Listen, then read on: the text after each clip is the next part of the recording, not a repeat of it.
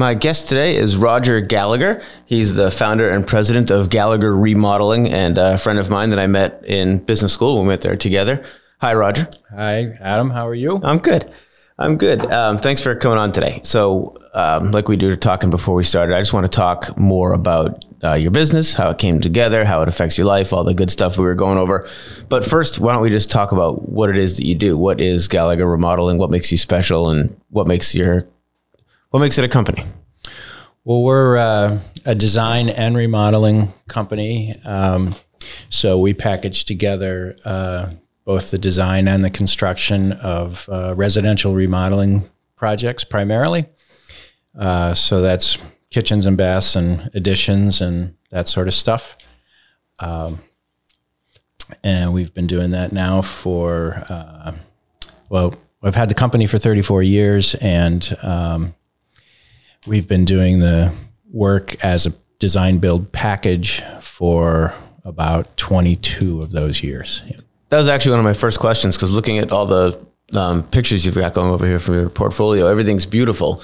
And I know a challenge that a lot of people have, that I've had just in having things remodeled or working on that stuff, is the disconnect between the design and the build. So and I was going to ask you how you handle that, and if you work with designers. So you guys do the design as well as the construction, so the homeowner can work with you from the idea all the way through? Right. Yeah, that's the concept. We actually, as a company, outsource a lot of those resources, just like we would outsource plumbing or electrical. We outsource to a separate architectural firm and to a separate interior design firm to collaborate with the homeowners to figure out all those decisions on how things are going to look and what the layout's going to be. But we also are able to comment from a construction point of view on the technical end of things, and also price the actual work, so that, ultimately the goal is to get the design to function and look like it's supposed to, and get the budget to behave like it's supposed to, so that you get those things all in alignment, and include the homeowner's collaboration in all of those things. And it seems to be a really good formula for successful projects. So are you then sort of project managing the design aspect of it and the architectural planning, and then you take it into production, so to speak, after it's done? Or is it hands off during the design, more of a consultation on the feasibility of the construction that's the design's taking place? No, it's a highly managed process, from beginning to end. And so we set a schedule for design development. And once the client commits to us, we set a schedule for design development, which includes, the architect's work and the interior designer's work. Often there's engineering involved at that point. And there are other studies that we want to do up front, often to understand what's going on in the existing house. We can do an asbestos survey to look for hazardous materials. On a recent project, we were doing an air quality survey just to try to understand the existing conditions in the house and how we might be able to affect those with the solution that we provide for the design. Mm-hmm. So, it can be a pretty intensive upfront due diligence process to try to understand the project and what the client wants, and then to sort that out so that we can have a contract to actually do the construction. And the construction, of course, is also a highly managed process. Yeah, I'm sure.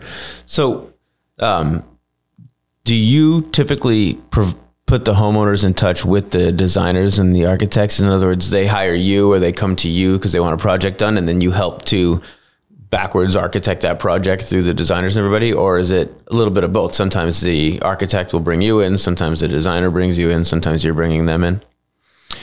Most typically, the homeowner contacts our company, and one of the things we can offer is being sort of the one accountable source for everything. Mm-hmm. So, they say the buck stops here, at at the president's desk and in our company, the way that it's structured, that's definitely the case. My role is also to serve as, project manager, production manager. So I wear a lot of hats, and ultimately, am responsible for managing all aspects of the project. And, to some homeowners, that's attractive, that there isn't, sort of a fragmented process. I mean, another way to do this is to hire an architect, have the architect draw you what you want with no idea of how much it's going to cost. And then you send that out for bid and you get a bunch of prices back that don't have anything to do with what you thought the price was going to be. Right. So then they have to be inflated for safety's sake because they didn't work with you on the design, and they don't have, but probably have a lot of questions as the builder on what's going to have to happen. So if you're just looking for a price, then it's going to have to take oops into account, right? Sure. Yeah, there are definitely contingencies that are added in. And, often what I found before we did design build, we'd get a design and it would have, products specified that were unusual or particularly expensive. And of course, we would just follow the plan and price those things out, and then meet with the homeowner to talk about the price, and they would be shocked at how expensive the price was. And I would say, well, you wanted this, really exotic hardwood, as a finish for your deck, or, right, whatever the case was. And they would say, I didn't ask for that. Like, it wasn't something I wanted. And so you don't know what the communication is between other parties until you become part of it. And I just wasn't part of that conversation. Yeah. I faced something fairly similar where I'm similar to you. Everything stops at my desk and I'm involved with all the projects. I don't like to be too hands off because I like to know what's going on. But in pricing the type of work that we do, similar. Sometimes people just come to the table and say, I want a website. What does it cost? Like, well, it's a loaded question. We got to talk about what it is you want from your website. What's a reality for your business? Because same as the person with the exotic hardwoods, we could build you a website for $10,000 or $250,000. What do you need the website to do? What kind of work has to go into that website for it to come to life, right? And if we don't define that ahead of time, then it's sort of a effort and futility for me to give you just a ballpark quote. So early in the business, I would always chase business, and I would, if someone wanted a quote, I thought that was like an open window. Great, we have a chance here. But now, if something doesn't have a fairly defined scope, or at least a wish list, and people have a balanced idea of what they want, then I can't give you a quote. I can't just run, for the hills hoping that it's all going to work out. We have to sit down. We have to talk. We have to bring your idea into a manageable spectrum and then talk about what it's actually going to take to make it happen. So it sounds like similarly, homeowners could get caught in the trap of just, I want this, but then they're $100,000 past what they could have possibly done, as opposed to you can help them actually plan for what they can do to their house and actually get it done. Yeah. Well, we found it's really useful to talk about the money and the project together from the very beginning, right? Because if you don't know where you're going with either one of those, then who knows where you'll end up, and it may be someplace where you're not happy. So one thing we find useful is to sort of base project budgets on, sort of a baseline, like, in recent experience with projects like what you've described to me, the baseline might be about X. And as I told someone the other day, the sky's the limit, sort of above and beyond that. And, as a business owner, sometimes you learn that the hard way when somebody says, oh, I'm going to want some really expensive stuff. And you say, yeah, how expensive could it be? Mm-hmm. And then you find out like what they really want is really above and beyond what you could have imagined someone would spend on a project or would want to invest in their home. And, sometimes when they really get through the process of discovery and find out, what it's really going to cost, sometimes those projects go south and don't happen. Yeah. But sometimes, you're surprised at what people want for their quality of life and to invest in their home, and they decide to go for it anyway. And so it's you sort of never know where it's going to go, the design development process, and it is an evolution, and people have ideas along the way. And usually when you look back at where you end up from where you started, it's definitely a journey. I'm sure it is. And it's mostly interior remodels that you guys do? Or additions and remodels, is that right? Yeah. And we tend to bring more value, I think, to the more complicated projects. And so those are kitchens and baths and additions and projects that involve a lot of different trade disciplines and the coordination of a lot of different materials and installations. As opposed to something like an exterior project where you're, stripping and replacing a roof, or single trade projects like somebody wants an air conditioning system. In some cases, those involve a number of trades, and people know that we'll have a team put together that will do a good job on that project. And so they want to go to a general contractor and work with our resources, and they're happy to pay for that and support the company. Maybe they're a past client and they've worked with us before, and they appreciate the processes and procedures that we bring to the whole thing. But, reliability, probably. Yeah. And knowing that there's some oversight, because in this area particularly, you have a lot of, working professionals that are also busy parents and raising families, and people who just, want to spend their time either on their profession or raising their family and doing things other than trying to manage a project, which, they may or may not have done once or twice, at other times in their lives, but really don't know that much about it. I know it's a full-time job for me. So, you can imagine if you've never done it, how much work it is. And just looking at the pictures here and just your website and knowing you in the past, it looks like high-end finishes and beautiful work and really well designed. That was why I had the first question about how you work with design to get it done, because everything looks like it goes together. But I imagine with that comes sort of the careful planning that you're alluding to, and also probably a careful building of a team, right? You can't just grab anyone and then end up with a beautiful finished project. You need to have people that are skilled in what they're doing and understand the level of finish. I mean, it seems like it might,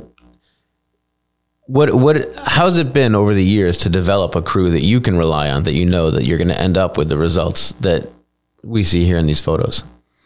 Well, that's been one of the big challenges, I think, along the way.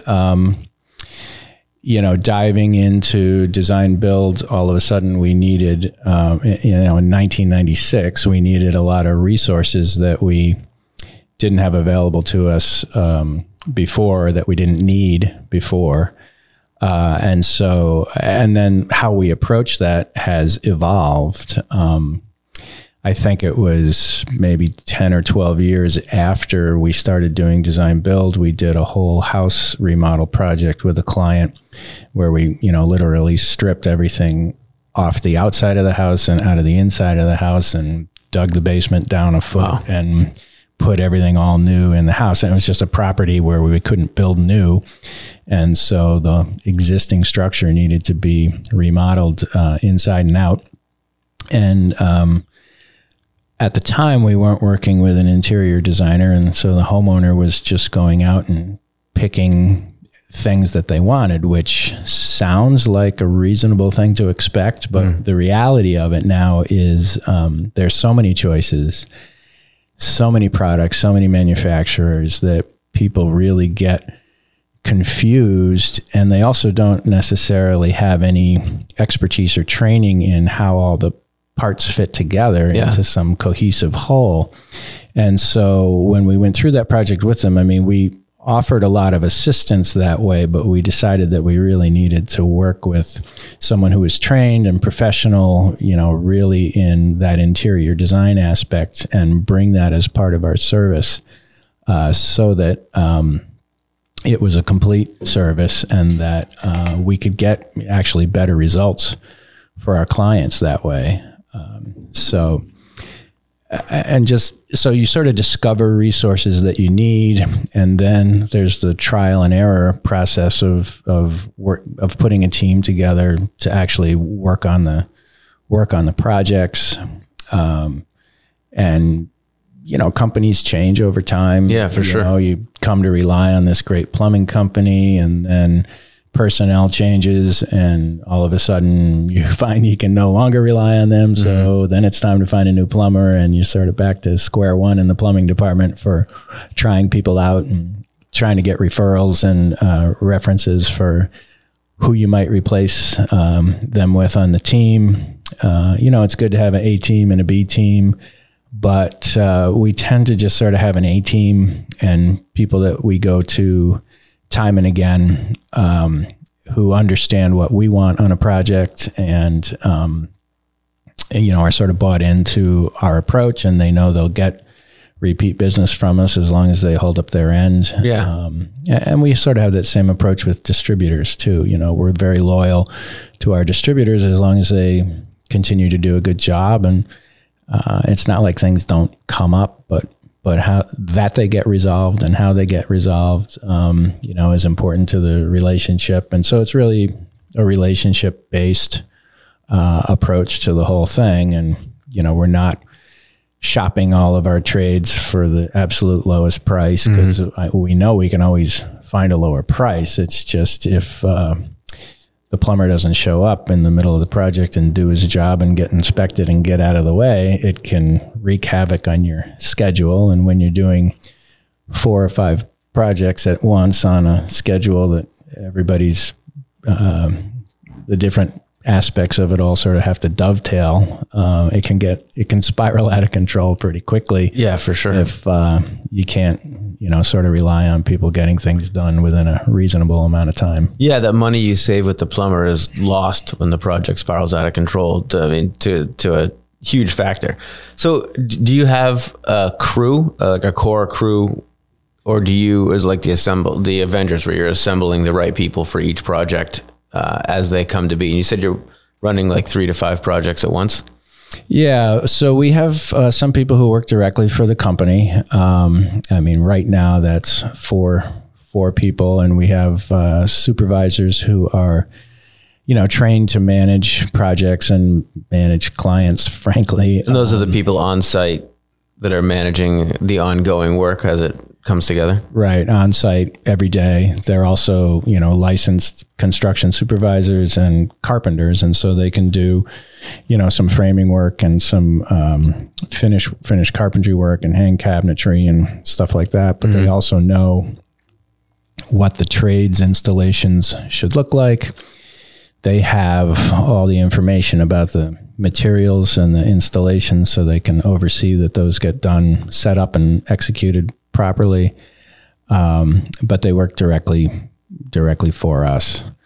And then there's a couple people we have who support them, who are also employees. And then, we have some other resources we can bring to bear in that same capacity, sort of as a supervisor, carpenter, overseer on a maybe smaller, less complicated project when we need more capacity. One that comes to mind was a former employee who moved a ways away, and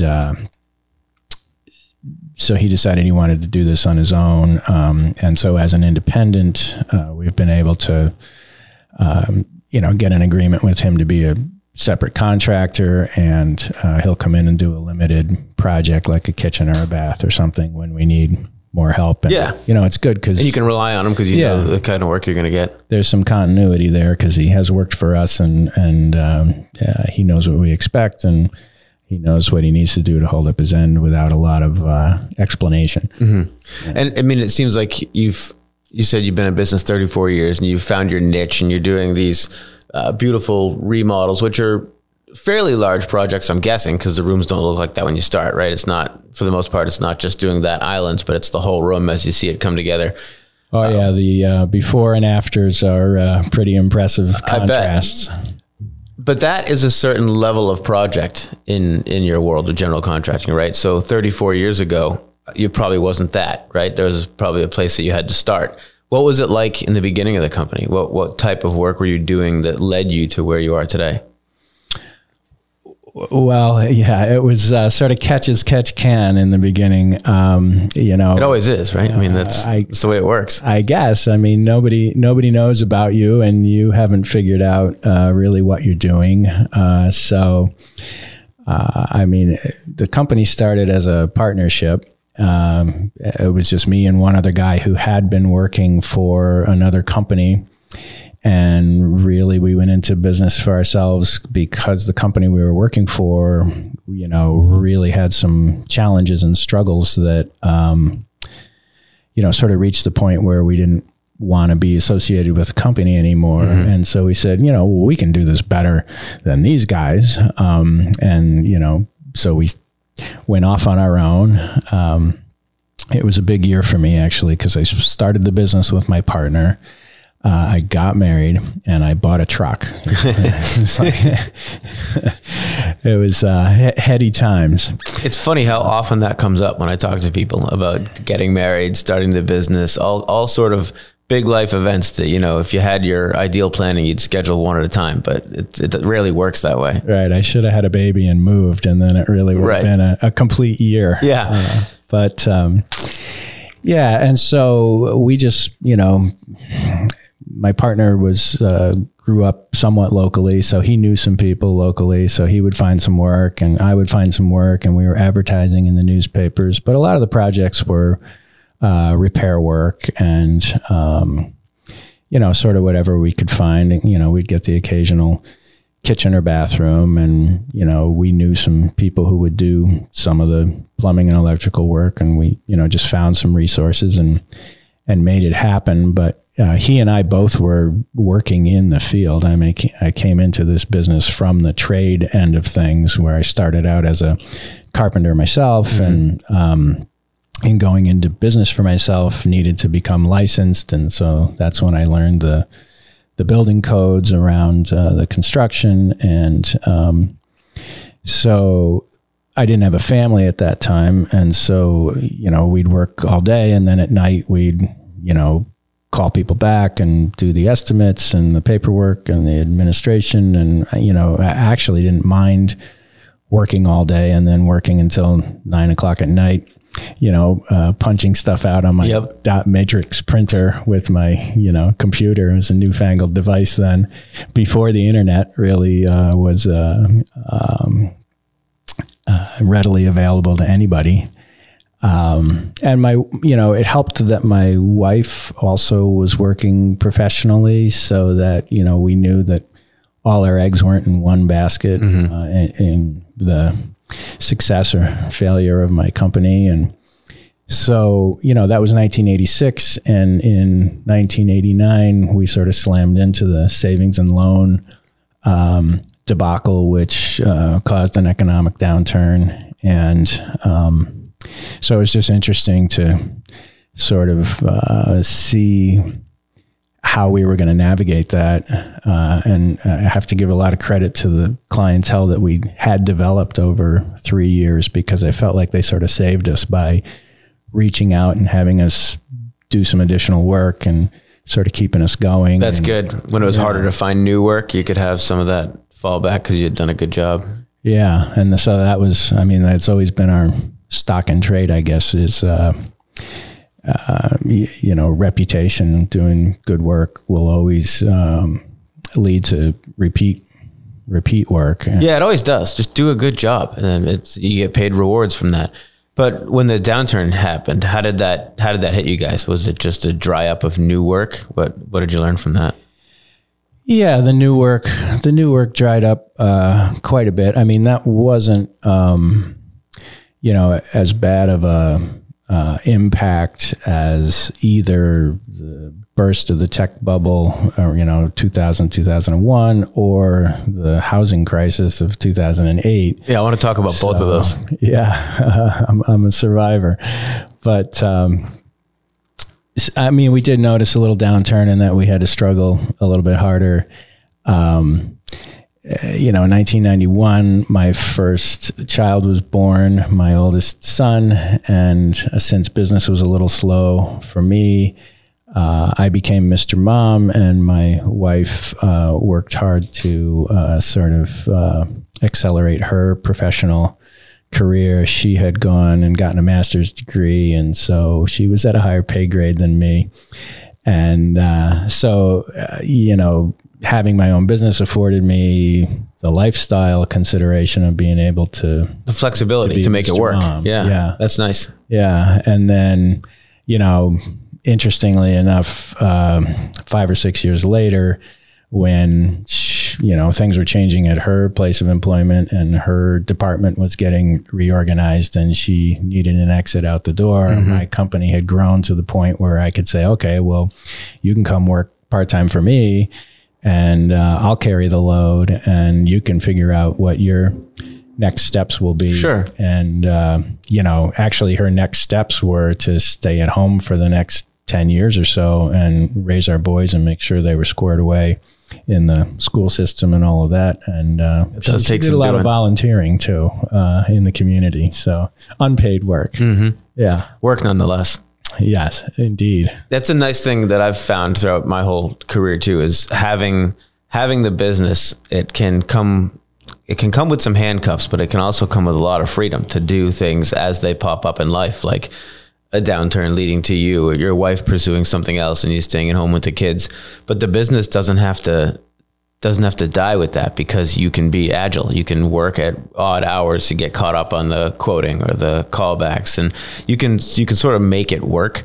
Where if you had to punch a clock 9 to 5 and be at a certain place, for a certain set of time, then it wouldn't have worked. You couldn't have done it. You couldn't have pulled that off. You would have had to find a new job or do whatever, and you wouldn't be here today, because it can't evolve. It's not always, I write my business plan, I'm opening the door, starting the business, and then you go forward. Sometimes there's bad times. Sometimes there's great times. Sometimes there's just getting it done and making it through.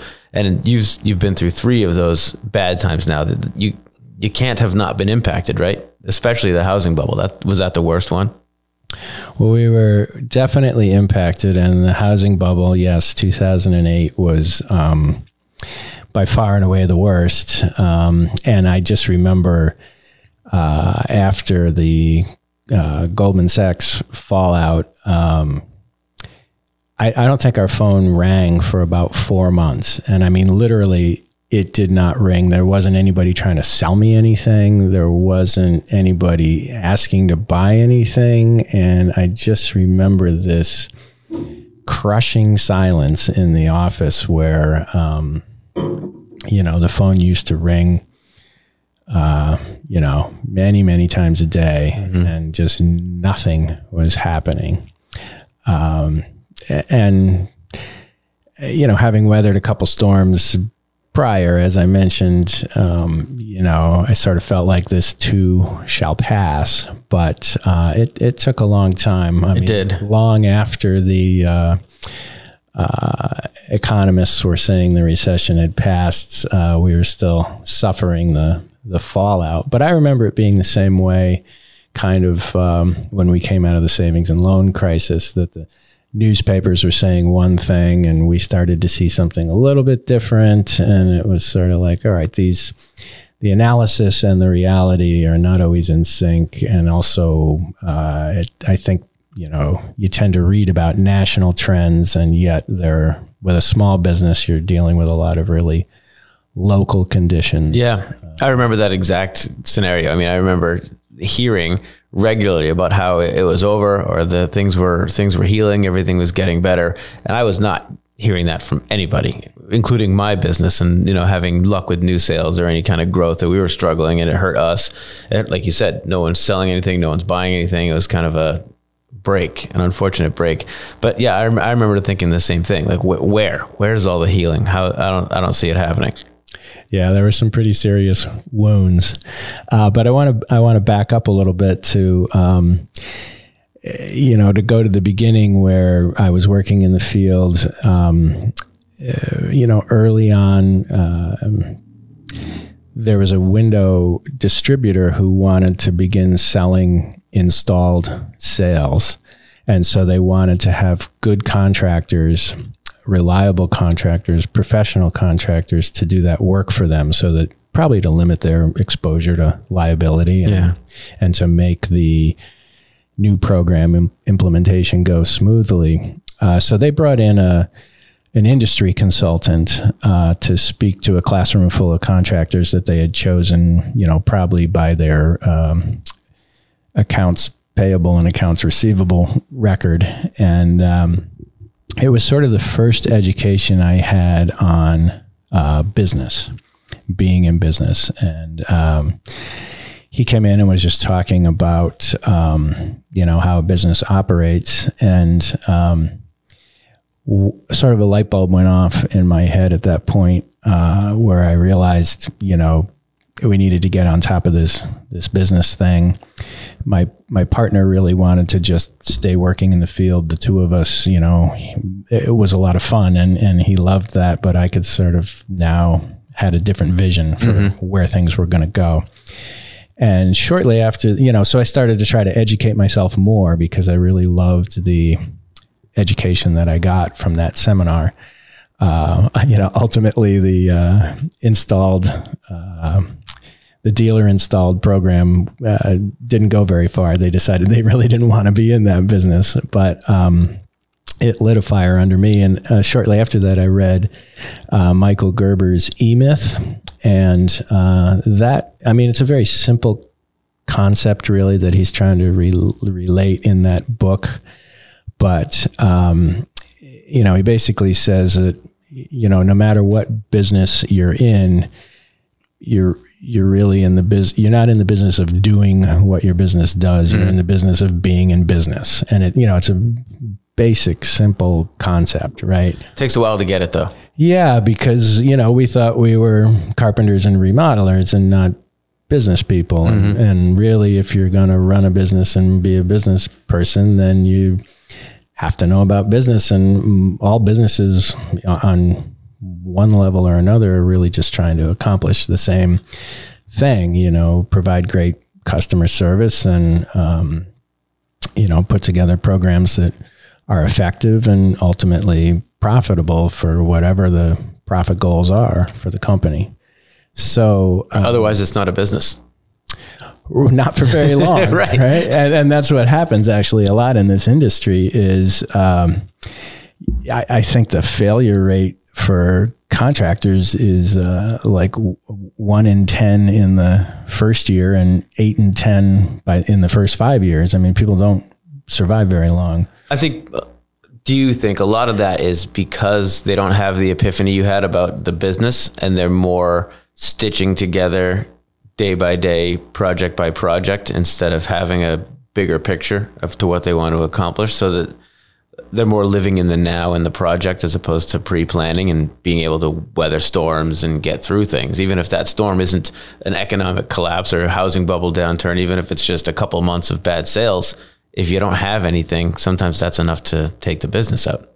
Oh yeah, I definitely think that that's it. And I think, I took to the business part and I loved that part. And I love that part to this day of like setting goals and then measuring against, how you're doing against your goals, whether they are customer service goals or profitability goals. And I think a lot of people, that's not why they're, to use this same example, that's not why they're in the trades. They like to make things with their hands. And, I do too, but I just picked a different focus. And, but I think that failure rate can definitely be attributed to the fact that people don't understand that they're running a business and that they need to pay attention to certain things. A lot of people don't want to pay attention to those things. Yeah. Like paying attention to being there 3 months later and having a good relationship with the person you just did some work for. That's, I think,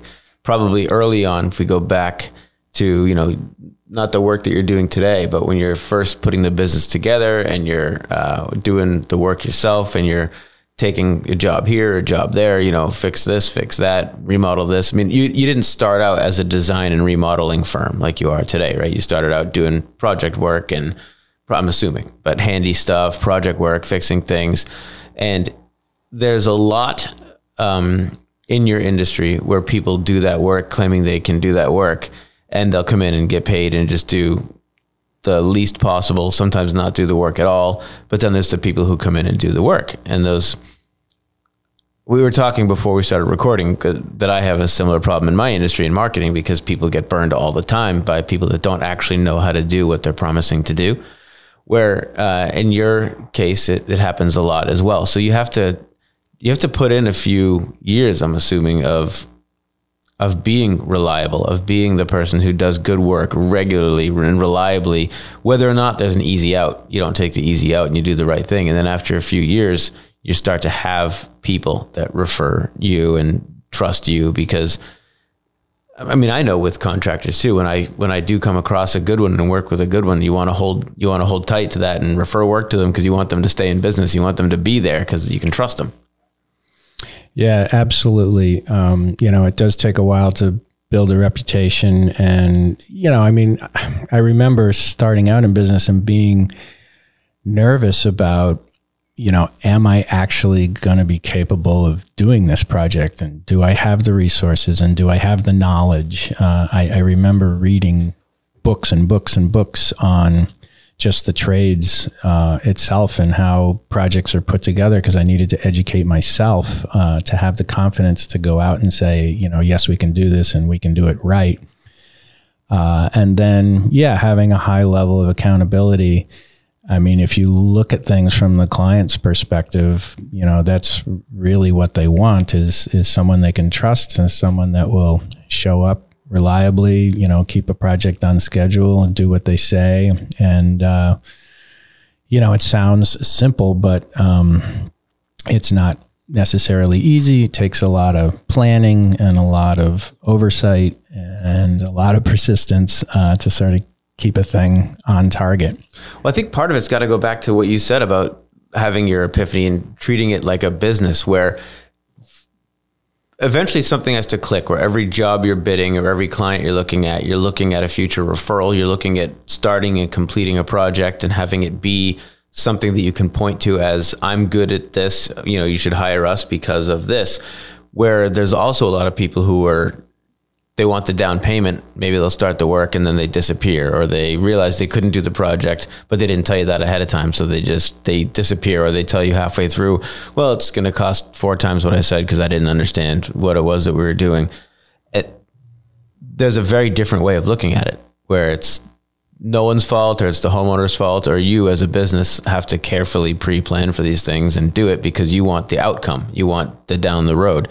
And I think that's got to be a differentiator in your line of work, is who's thinking about down the road and who's thinking right now. Yeah, it's one differentiator. And, I talked about that first experience of being educated in business. And I realized that it's, I certainly can't claim to have done this by myself. I mean, I have had a ton of help along the way, and I've sought a lot of help along the way, and really in trying to improve our service, have just undertaken a lot of educational opportunities sort of at every turn wherever I could. And so as I started to focus on the business, I worked with a designer who really was passionate about design build, and taught me a lot about how to operate that way. And the win for him was to have another contractor to execute his projects. Mm-hmm. Excuse me. After that, I took an intensive 3-year course in sales training, and it talks about just what you were talking about, where really your best business is going to come, at least in our industry, from repeat and referral work. And you almost start at the beginning with the fact that, yes, I want to do a great job for you people, so that at the end of the job, you have nice things to say about us and you tell all your friends, and we're going to ask you to tell your friends at the end of the job.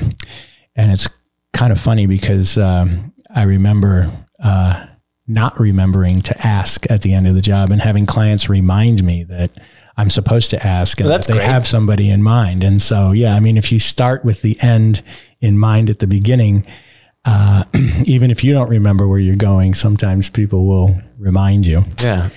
And we also were lucky to participate. And again, all these things cost money. It was an investment in our future and the future of the company. But we participated in a remodelers peer review group that pulled together a bunch of non-competing remodeling companies from around the country of similar size with similar issues. And we would all, on a rotating basis, visit each other's offices and look at each other's books and come up with improvement plans, process improvement, and in some cases, personal improvement plans for each other's companies, and write down goals and prioritize the goals, and then meet 6 months later to assess how we were doing on those goals and what help we could offer each other.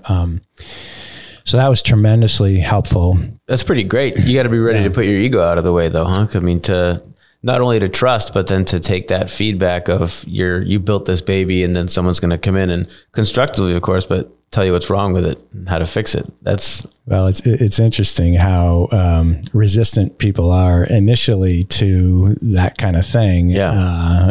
I remember one contractor showed up and he had, we said, "How do you do your estimates?" And he pulled out a yellow pad and a pencil, and he said, "This is how I do this." And, at that point, everybody was using a computer. And so we said, "Well, you might be changing that." And he was like, "No, I don't think I'm going to change that." But it changed. So I was trying to grow the company at that point because it just was a goal to see if we could do that. It was sort of after the tech bubble recovery, and we grew the company to about 10 people and probably doing 4 times the revenue we had done maybe 5 years before. And fortunately, because we now knew how to monitor the business and measure what was happening, we could see in 2007 that we weren't really going to have the business that we needed to sustain that model. And so after building the company up over the course of about 6 years, we started to dismantle it a little bit, cut it in half, restructured things a little bit. And then in 2008, we had another round of that as things collapsed, and we sort of had to hunker down and duck and cover and hibernate for a few years to get through that. So we were down to a really small skeleton crew, and but every bad thing that happens also gives you some kind of opportunity. And so there was a lot of available labor looking for work at that point. And so we were able to outsource a lot of stuff. And, it was at the same time that I decided to go to Babson and get a master's in business. Just, I had a lot of reasons for doing that, but one of them was to make sure I wasn't missing anything and to try to understand, how to operate in this new environment. I also wanted to meet new and exciting people like yourself and some of the other people we worked with through that class. It was a great program. It was a great program, and it gave me, a very different perspective on what I do, and I was able to learn about a lot of other industries and what a lot of other people do, and it just, by looking at that, gave me sort of a completely different perspective on what I'm doing and how and why. And me too. It helped me a lot to deconstruct problems or issues too, to be able to think about them in a different way, sort of from outside, where you could be more in control of, breaking something apart and creating a solution, as opposed to being reactive or following. I don't want to say instinct. That's not what I mean, but it sort of helped me to separate myself from the business and look at it as business issues where before that I was always very, very, personally and closely tied to it. But I wanted to ask you, you sound really open to change and to learning and always seeking it out. Was that always the case? Like when you started the business, were you that way, or is that something you grew into? Well, I think, I think I have to credit my parents for that, really. I mean, my mother was a teacher, and I grew up, I think, in an environment where, and my grandmother used to say, well, you learn something new every day. And I think, that's sort of how I've always lived. And my mother, as an example, she retired from being a science teacher at age 65 and decided she wanted to learn to become a percussionist. And so nice. Yeah, she's about to turn 86, and she still plays with the American Legion Band in her town.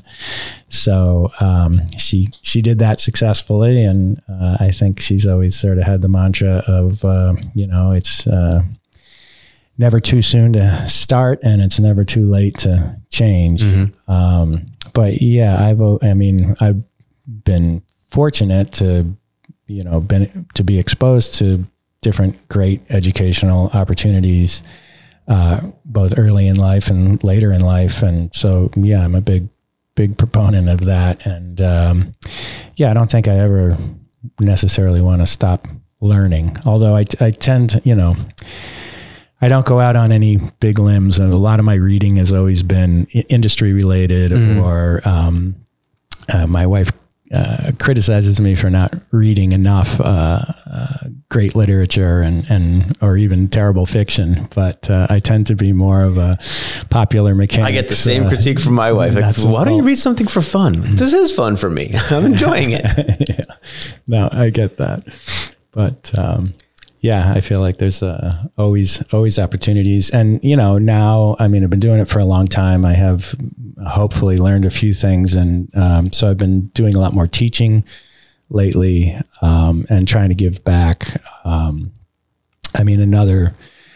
Another great resource for my business and myself personally has been the fact that there is a local chapter of a national association for the remodeling industry.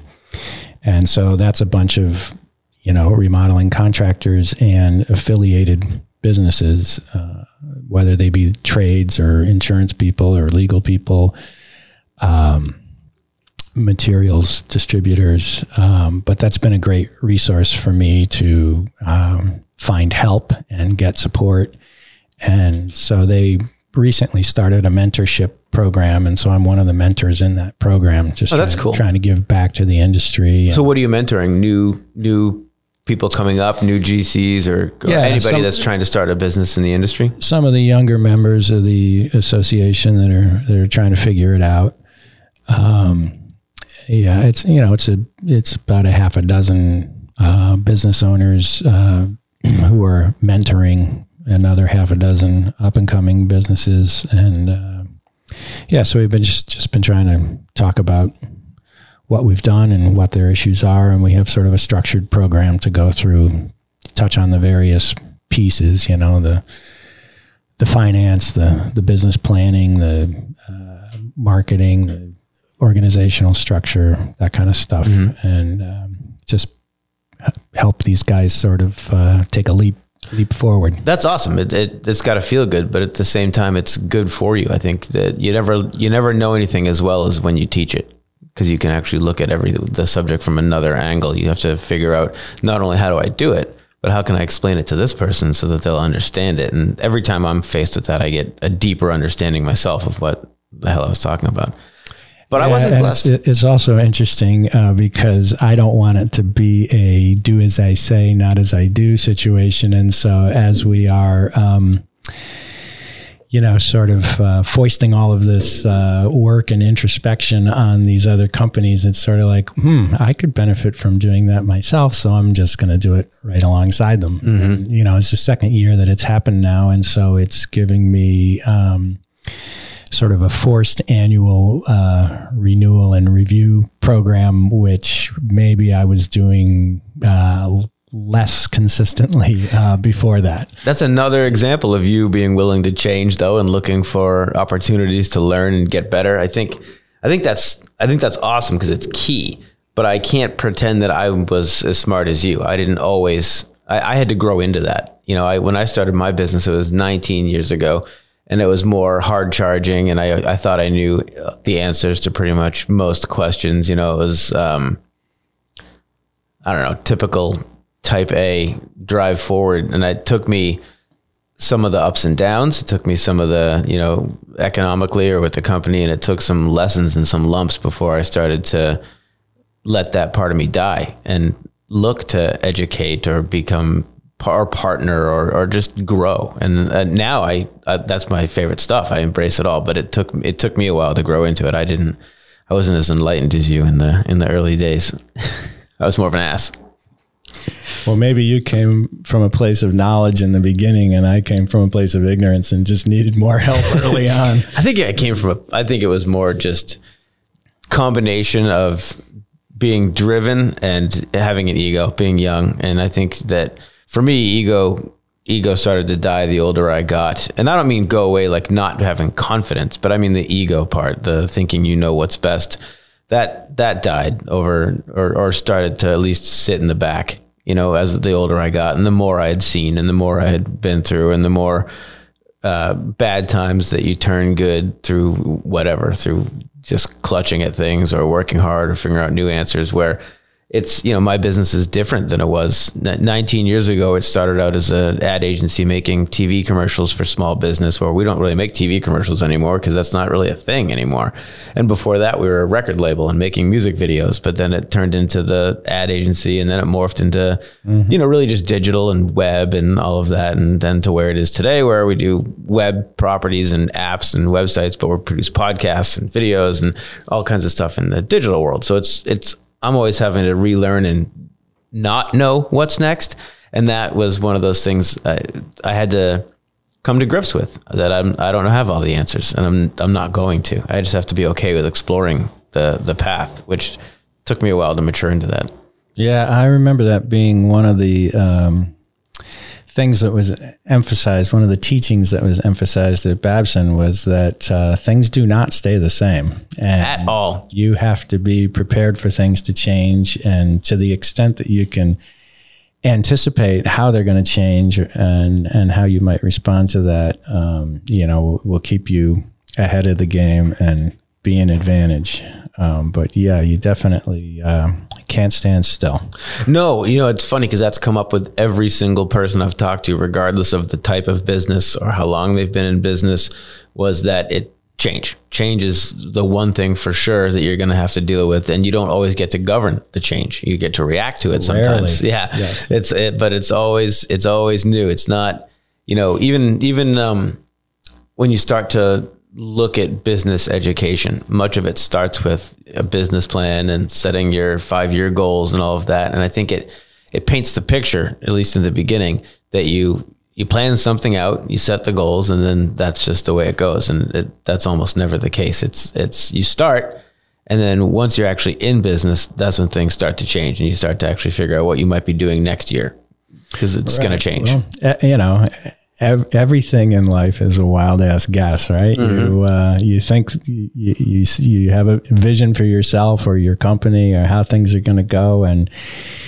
you never know if things are going to go that way. I mean, fortunately, I guess depending on your circumstances, but things have a way of sort of going the way you want if you go after them. Yeah, if you work for them. Yeah. Sometimes they fall into place if you're lucky. But really, there's no guarantees in anything. And you can lay out a great plan and something like 2008 can happen. And it doesn't matter what your plan was. And I mean, in fact, as a small business owner, we find that, you know, we're really subjected to the whims and arrows of outrageous folly of external forces, where you really don't have any control over even how much work you have. And that, some years you may have a ton of work, and it's not because you did a bunch of marketing. It's just because that much work happened to come in. Yeah.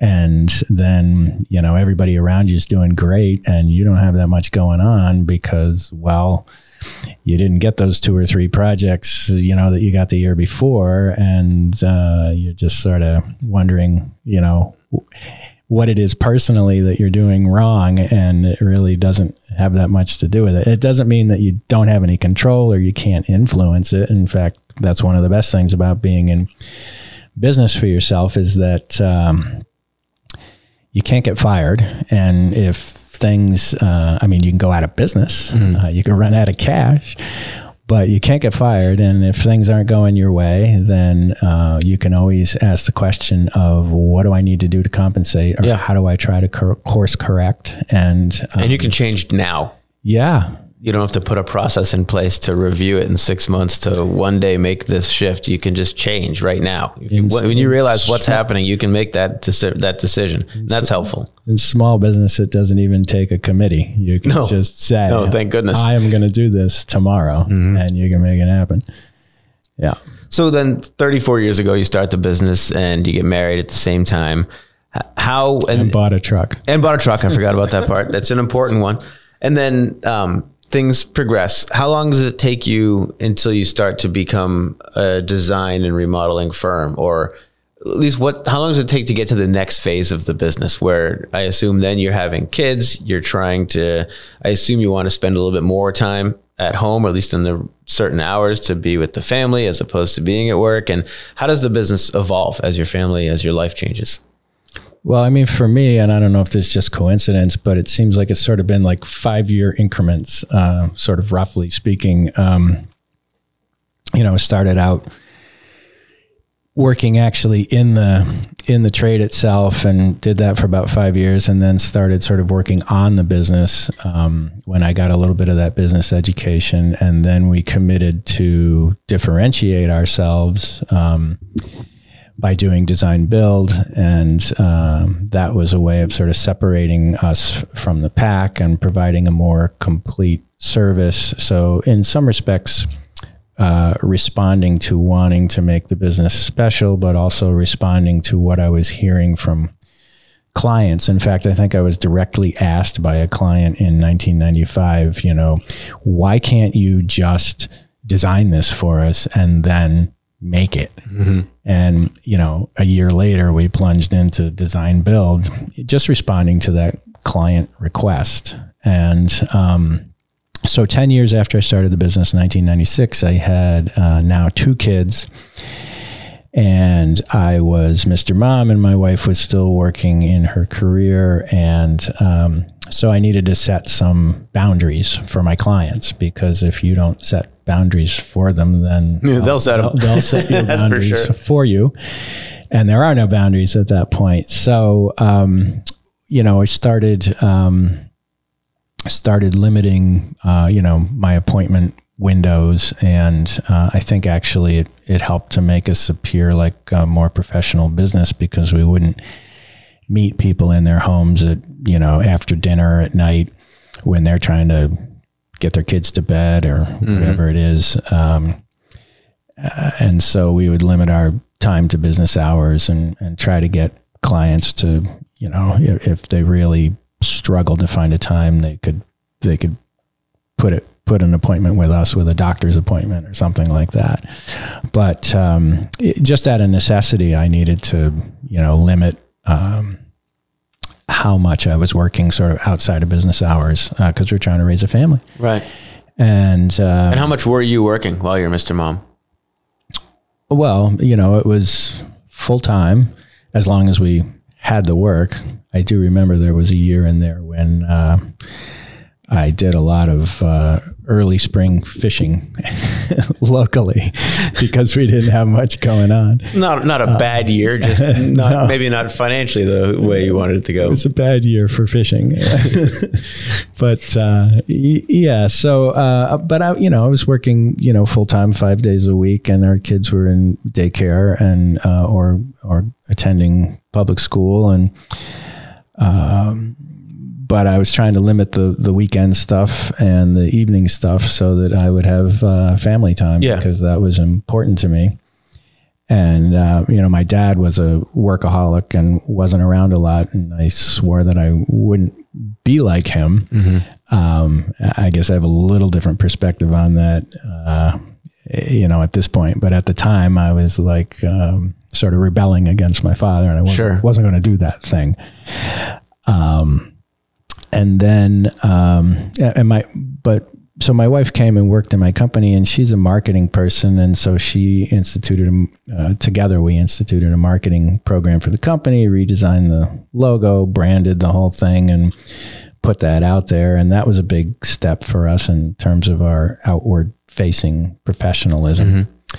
Mm-hmm. And, she worked in the company for a number of years, and then decided that she really needed to be home to give our boys the attention they needed. And I'd grown the company to the point where we could do that and rely solely on the income from the business. So we stuck with that for quite a while until we got the kids sort of to where they were comfortable on their own. And then she went back to working. So you sort of flip spots after the 5 years. Then was it weird to get used to? Were you like going back to an office and sort of, how do you screw your head on differently going from balancing the dad and working to now it's my focus on the working, and then I'll be dad because she's going to pick up some of the slack that you were doing? Yeah, it went pretty fluidly. And I mean, I guess we did have the period of transition because when she was working for my company, she had more time to be at home. And, that was primarily why she left her professional career at that time, was to be at home. And it's like, okay, well, I'm getting pretty busy at work to be doing the Mr. Mom thing well. So, I sort of had a vision for the company, and the company seemed to be following that vision to grow. And so that's sort of when I dove in head first, and she actually bowed out of the company completely to be full-time at home. So I knew that part was covered. Mm-hmm. And we hired somebody to replace her administrative duties and so forth. And it's no small thing to know that the home is covered. It's, my wife stayed home for the first 10 years with the kids too. And it's a lot of work. I mean, and to try and put the pieces together if you're both working, I hats off to people that making that work, because it's hard. It's especially if you have busy kids, which everybody does. As they grow and they have things that they have to do in addition to going to school, man, it's tough. Yeah, it is. But it's also, the most important thing. 100%. Yeah. And it's not always easy for kids to navigate the system, and every kid is different. And we just found very quickly that we needed to really put a lot of attention there, and it was worth it to us to do that. As opposed, we gave up one income, and so there were sacrifices there, but ones that we wanted to make. Yeah, we were the same, and I even do the same with my business, where I have the luxury of my own schedule, right? And there's a balance of getting work done and making sure everything's taken care of. But I have the luxury of it doesn't have to be at a certain time. So I'm the dad that's at all the practices, all the events, all the stuff. I play with the kids because I feel really lucky that I had the realization early on that that's not time I'm going to ever get to do again. And I enjoy it. I want to hang out with them while they're kids and be around. And so I organize the business around it, in the last 10 years of making sure that as it continues to grow and move forward, it doesn't have to take over or monopolize time. Right. And I was able to do that same thing, and I, came to really value it. So, now I have some people working for me who are a little bit younger and in that same position. And I'm, they say, can I go to my kid's basketball game this afternoon? I got to leave a little early. And it's like, yeah, you have to go to that. Like, get out of here. We'll figure out, we'll figure out the 40 hours later. But I get the importance of that. And, that's a whole nother aspect of this that I've had to learn. As a small business owner, you end up, wearing so many hats and needing to know so much about so many different things. And there's the whole human resources aspect of it's the human aspect. Growing a company. I call it babysitting, right? Because everybody's different and everybody has different needs and come from different places. And all of that needs to be sort of standardized and managed and, in the kind of environment and culture you want to create in your company. And so, that's just a whole nother area where I received an education, sometimes the hard way. Yeah, for sure. Me too. But I also think that that's one of the things about small business that I love is the human factor is part of it. So if you run a small business, then, it's not a blanket statement. There's always people that are different, but for the most part, you're going to know and understand the people who work for you and with you, and you're going to be cognizant of their life external to work. You're going to be not just aware of it, but supportive of it, letting them go to the basketball. And not just letting them, encouraging. Yeah, of course, be it that, because there are going to be people that are involved in your life, as opposed to if you work at a Fortune 500 company with 32,000 employees, to go to that basketball game, you gotta fill out this form, submit it 2 weeks early, have it approved by 16 Yetis, and it's just there's the human is taken out of it, and it's just because it has to be at that level, at that size. Where now whatever it is, whether it's a personal request or the need for a new stapler, it's just something that gets filed through a system. Where I think that's unfortunate. It's a reality, but there's some downsides to that efficiency in losing that human thing. And I think that's a good thing that small business gives is community, because you understand and you understand who they are as people, not just who they are as employees. It's not just the 40 hours. Yeah, and it goes beyond the employees too. I said before that we had a really relationship-based business, and so it extends to pretty much everybody that we work with. When we find good people, we're very loyal, and the more you work with people, the more you tend to find out, more about their personal lives. And, I have some activities on the side, and one of them is playing in a local dad band. And, our interior designers come to a few of the dad band shows that we've done. That's awesome. And I've been to my architectural designer's house for a birthday celebration at his house. And, so there's stuff like that where you're developing community sort of even outside of your immediate staff. And, it's just great to have that network and that human interaction, because one of the things that drove my wife crazy about working in a small company is that there's not a lot of human interaction. There's not a lot of people to talk to. Mm-hmm. Yes, you can build teams, but it's not like building a team of your own, dozen staff members or something. It's done on a little different level.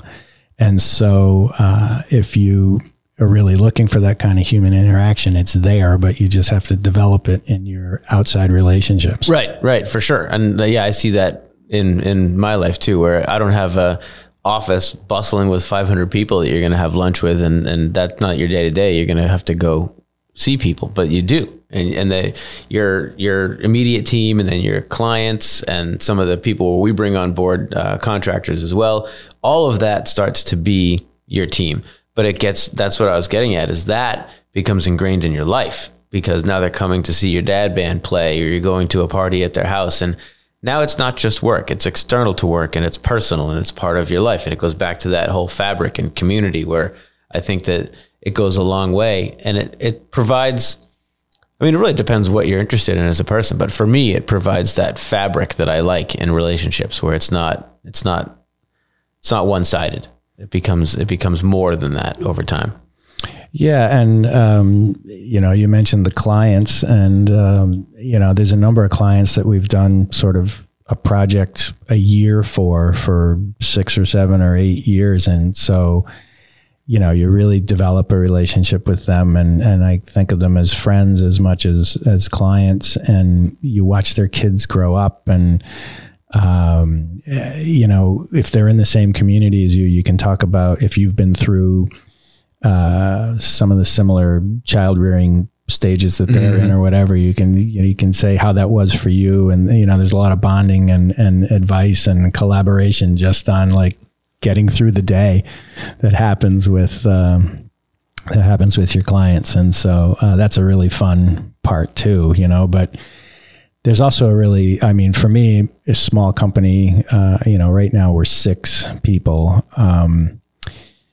There's a lot of alone time too, a lot of quiet time, and there's a lot of time when I just have to buckle down and it's like, all right, I have to go do that estimate, and I'm going to do that by myself, and I have to think through this project and figure out what it's going to take to get it done. And there's a lot of just time where you just sort of have to buckle down and know that, what's supposed to be happening out there in the workplace is happening. Trust the people that you're delegating to do what they need to do, and then you do what you have to do to keep it all going. And really, that's a whole nother level of accountability, just my accountability to my employees to stay ahead of them and keep this train on the tracks. Yeah, keep it going along. What's the dad band called? Food Baby. Food Baby. How often do you guys play? Well, we get together a couple times a month and play in my friend's studio basement. But we've played out a number of times. Most recently, we played at the Christmas version of Earful, which is a program that happens in Watertown. It's called Cheerful, and we did a couple of holiday related songs for that. Was sort of the theme of the evening. But it was a lot of fun, and it was pretty well attended venue, and we got people dancing. So nice. What do you play? I sing for the group, and I play guitar and keyboards. I classically trained flautist, so I did not could do know that. A little Ian Anderson here or there or whatever. But we play covers and whatever our latest favorite song is. But we also we've written about maybe just shy of 20 songs between us, and so we're supposed to be releasing a recording of those. Wow, that's this cool. Becomes a shameless plug for that's fun for though. Food Baby. Yeah. That's awesome. So Food Baby is going to be releasing its first feature-length album? EP, yes. Yeah, that's awesome. You going to do any videos to go along with it? Oh, no doubt. There's nothing better than seeing a bunch of getting your YouTube channel going. Yeah. You mentioned you have other hobbies. What else? What other hobbies do you have outside of work? Well, I mentioned the fishing thing. I love to get out and go fishing. What kind of fishing you like to do? Oh, I do fly fishing and mostly lake fly fishing. So dragging around in a boat is a favorite thing of mine. And I don't love crawling around in a stream or something. I'd rather sit and be comfortable and cover a lot of water and try to scare up some trout or salmon, but I'll take a bass if it happens. My kids are now out of school and sort of on their own, and so that's given my wife and I a little more time to travel, and so that's been something that we've been trying to do when we can. I play tennis to stay active. Just was fortunate to join a local club, and so it's close by, and get out there as much as I can to move things around. Did you always have hobbies? I would say that I did. when I first started my business, there was so much work to do that I don't know that there was as much time then for hobbies. And I sort of circled back to the music thing. We raised our kids in a local Unitarian church, and one of the things that drew us there was that there was an annual musical for the kids, and we just thought that was great exposure for them, and it was sort of used as what do they call it, the monkey's paw, to draw people in, right?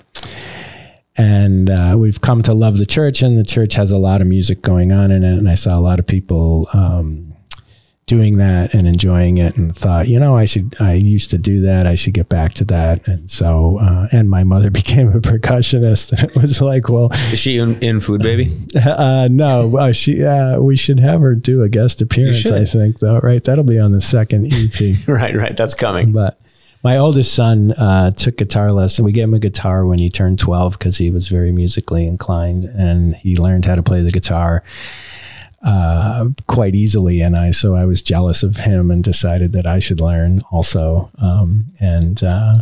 What I learned is I don't have as much natural talent as he does, but I did learn how to do that, and I had played keyboards when I was a kid as well, so that was pretty easy to transition into. That's awesome. Yeah, it's good to have hobbies. I never did early on. It was more, not as work or whatever excuse, but now I have a lot of hobbies, and I make sure to have time that's not work. When I find too, all of my hobbies help me get work done. They help me like compartmentalize thoughts, or I come to realizations or decisions or things when I'm doing other things than focusing on work, related to work or related to home or related to, whatever it might be. But when you get something like a tennis match and you're focused on it, because if you're not focused, you're going to miss the ball. It seems like it has an odd way of doing some closet cleaning in the head while you have that singular focus. At least it does for me. Yeah, no, and it's a different kind of focus, but it's still focus. And I think, that's probably one of the underlying fundamentals of all of this, is that you have to be focused in order to succeed and move things along. But right. I mean, especially with the music, it's a completely different kind of focus. And I think, it physically feels like it uses a different part of your brain, but having that escape from the kind of focus you need to run the business day to day or play tennis or whatever, having those different forms of focus definitely provides some relief. It does. And it just feels welcome. It feels good to go do something else that's not related and can give you that level of focus. We're over an hour and 15 minutes already, so I want to be cognizant of your time, but I have one more question if you have a few minutes. I've learned so much about you in this conversation. It's been great. I have one more question. You mentioned that your kids are off to the next stage of life now. So has it been another 5-year segment, and are you now reinventing yourself and in the business? Is there another stage, or have you already landed and you are where you want to be?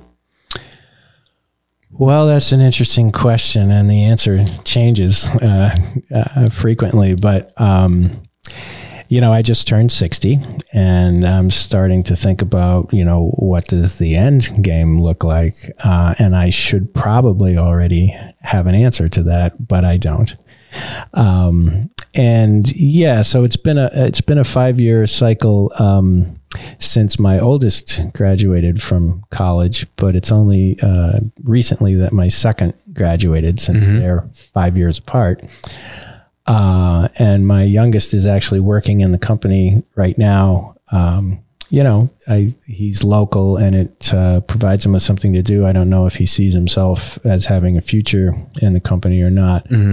But I do need to start to think about what happens after. In my mind, I'm doing this for another 10 years, and then it could be time to either stop or at least taper it down significantly. And after having spent sort of 34 years on the journey and 24 years actively trying to create something and build something. When we were growing the company, I definitely had the intention of building something that would be transferable to someone else. You know, and then 2008 happened, and I wasn't sure anybody would want what I had. Yeah. But it's been interesting because having gone through that process and then now having to, I mean, for a while I didn't have the heart to rebuild the company. It's like I did that. I don't need to do it again. I'm just going to sort of maintain a lifestyle business and keep it small and keep it simple. But then last year, again, by sort of the whims of fate, we more than doubled our revenue from what we had done the year before. And I had no choice but to either reject the work or build the company back up and institute a lot of those processes and procedures we had in place when the company was larger. Yeah. Good problem to have. Yeah, they were all there. We could dust them off and clean them up and refresh them and put them back in place. And so we survived that, which, I mean, is probably enough to kill some companies to realize that kind of growth shock.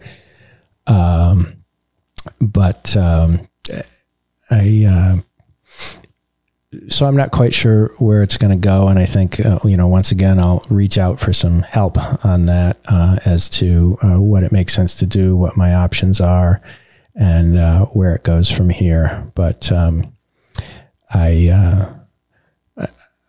sort of see it, the next stage as being setting up that transfer and or figuring out what it means to wind it down. Yeah, probably depending what you want to do, right? So if you want to wind it down, then your options are going to be different. Maybe succession, but you got to find out if your kids are into it, versus selling, which you wouldn't be able to wind it down. It'd just be out of your hands at that point. So you got to figure out what's going to work for you before you can figure out what you're going to do with the company, huh? Yeah. And I think, sometimes you sell it or transfer it to someone else, but it comes with the contingency that you're involved for, sometimes an indefinite period of time until you're really able to transfer the knowledge. And I think I would want to do that to try to ensure the success of the thing ongoing. Mm-hmm. I think that's an essential part of it. I don't think I could just hand this to somebody and say, you're now going to intuit everything that I've learned in 34 years of doing this. We'll have to work together for a while so that some of it rubs off. Yeah. Well, I mean, and that's what I would be looking for if I were the person acquiring the business, is some of that knowledge that comes along with it. What was I just going to ask? It just flew out of my head. You probably wanted to know how much I wanted to sell the company to you. Yeah, that's it. Yeah. For sure. I have a number. I'll slide it across the table. It is a dramatic glass table that make for a good effect.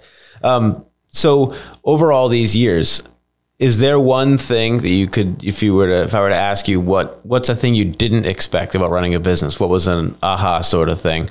What would that be that has hit you over the years? When you started it, when you hung the sign out and started the business, what did you not expect to understand or to come to know or to have as a challenge or a surprise or a benefit? Well, I guess I'm not sure I understood then sort of what a lifestyle it could afford me, because it really has given me the option to either scale up or scale down depending on what was going on in the rest of my life. And it fairly quickly became something that I wanted to stick with because I was independent and I didn't have to take orders from anyone except everyone, right? My clients, my staff, my wife, everybody. But it quickly became a goal that it would sustain, a lifestyle that I wanted. And that wasn't necessarily working 24 hours a day or killing myself for work. I wanted to provide for our family. I wanted to provide an education for them and a good foundation for them to become independent adults. I wanted someday to be able to stop working and continue to eat. But above and beyond that, I didn't have big aspirations, and it really has been a wonderful thing. I've met so many great people. My clients just are some great people. It's allowed me to, I really have developed a business mostly in this very small New England community of, 4 square miles on the map. And most of our work is in that area. So I have, a very short commute. I spend very little time sort of getting from place to place. And so there, it's just been kind of this sweet spot that I sort of feel lucky to have fallen into. Although I know it wasn't quite that simple. That's one of my favorite things too, is the diversity of our clients and the type of projects that we end up working on. It's so, it's all over the spectrum, and that makes it so interesting to go to work every day. It just keeps it's fresh, and it's not, I can't imagine, I just don't have the brain. It's not a strong enough brain to do the same exact thing every day. I would implode.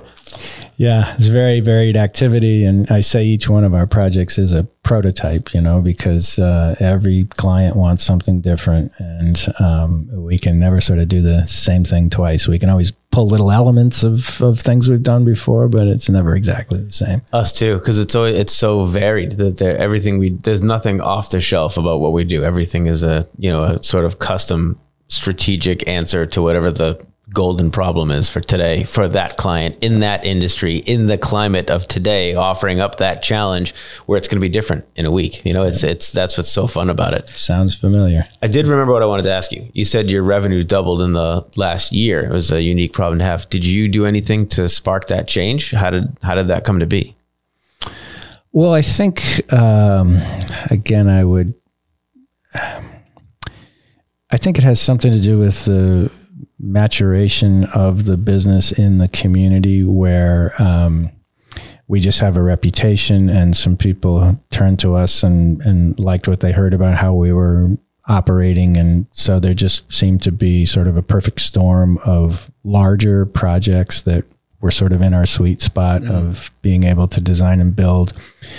Externally, there's some factors in that the economy was good, and we have all this growth around us in Cambridge. And so this community is, desirable location to be in. And they're just, a lot of professional people here, housing stock's turning over.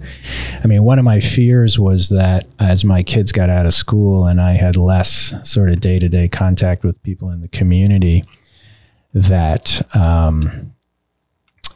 I wouldn't have maybe as large a potential client base, and that I might lose touch with the younger generation. And, what I'm finding is our business last year came from a younger generation of new families in the community who found out about us. I think social media helps tremendously with sort of people networking on what's good out there. Yeah. And so that's been something that's really helped us, that we've, actively pursued a presence on. But really, I think it was circumstance and dumb luck and a little hard work all mixed into a pot. But it made for a great year. Perfect. On that note, let's put a cap in this.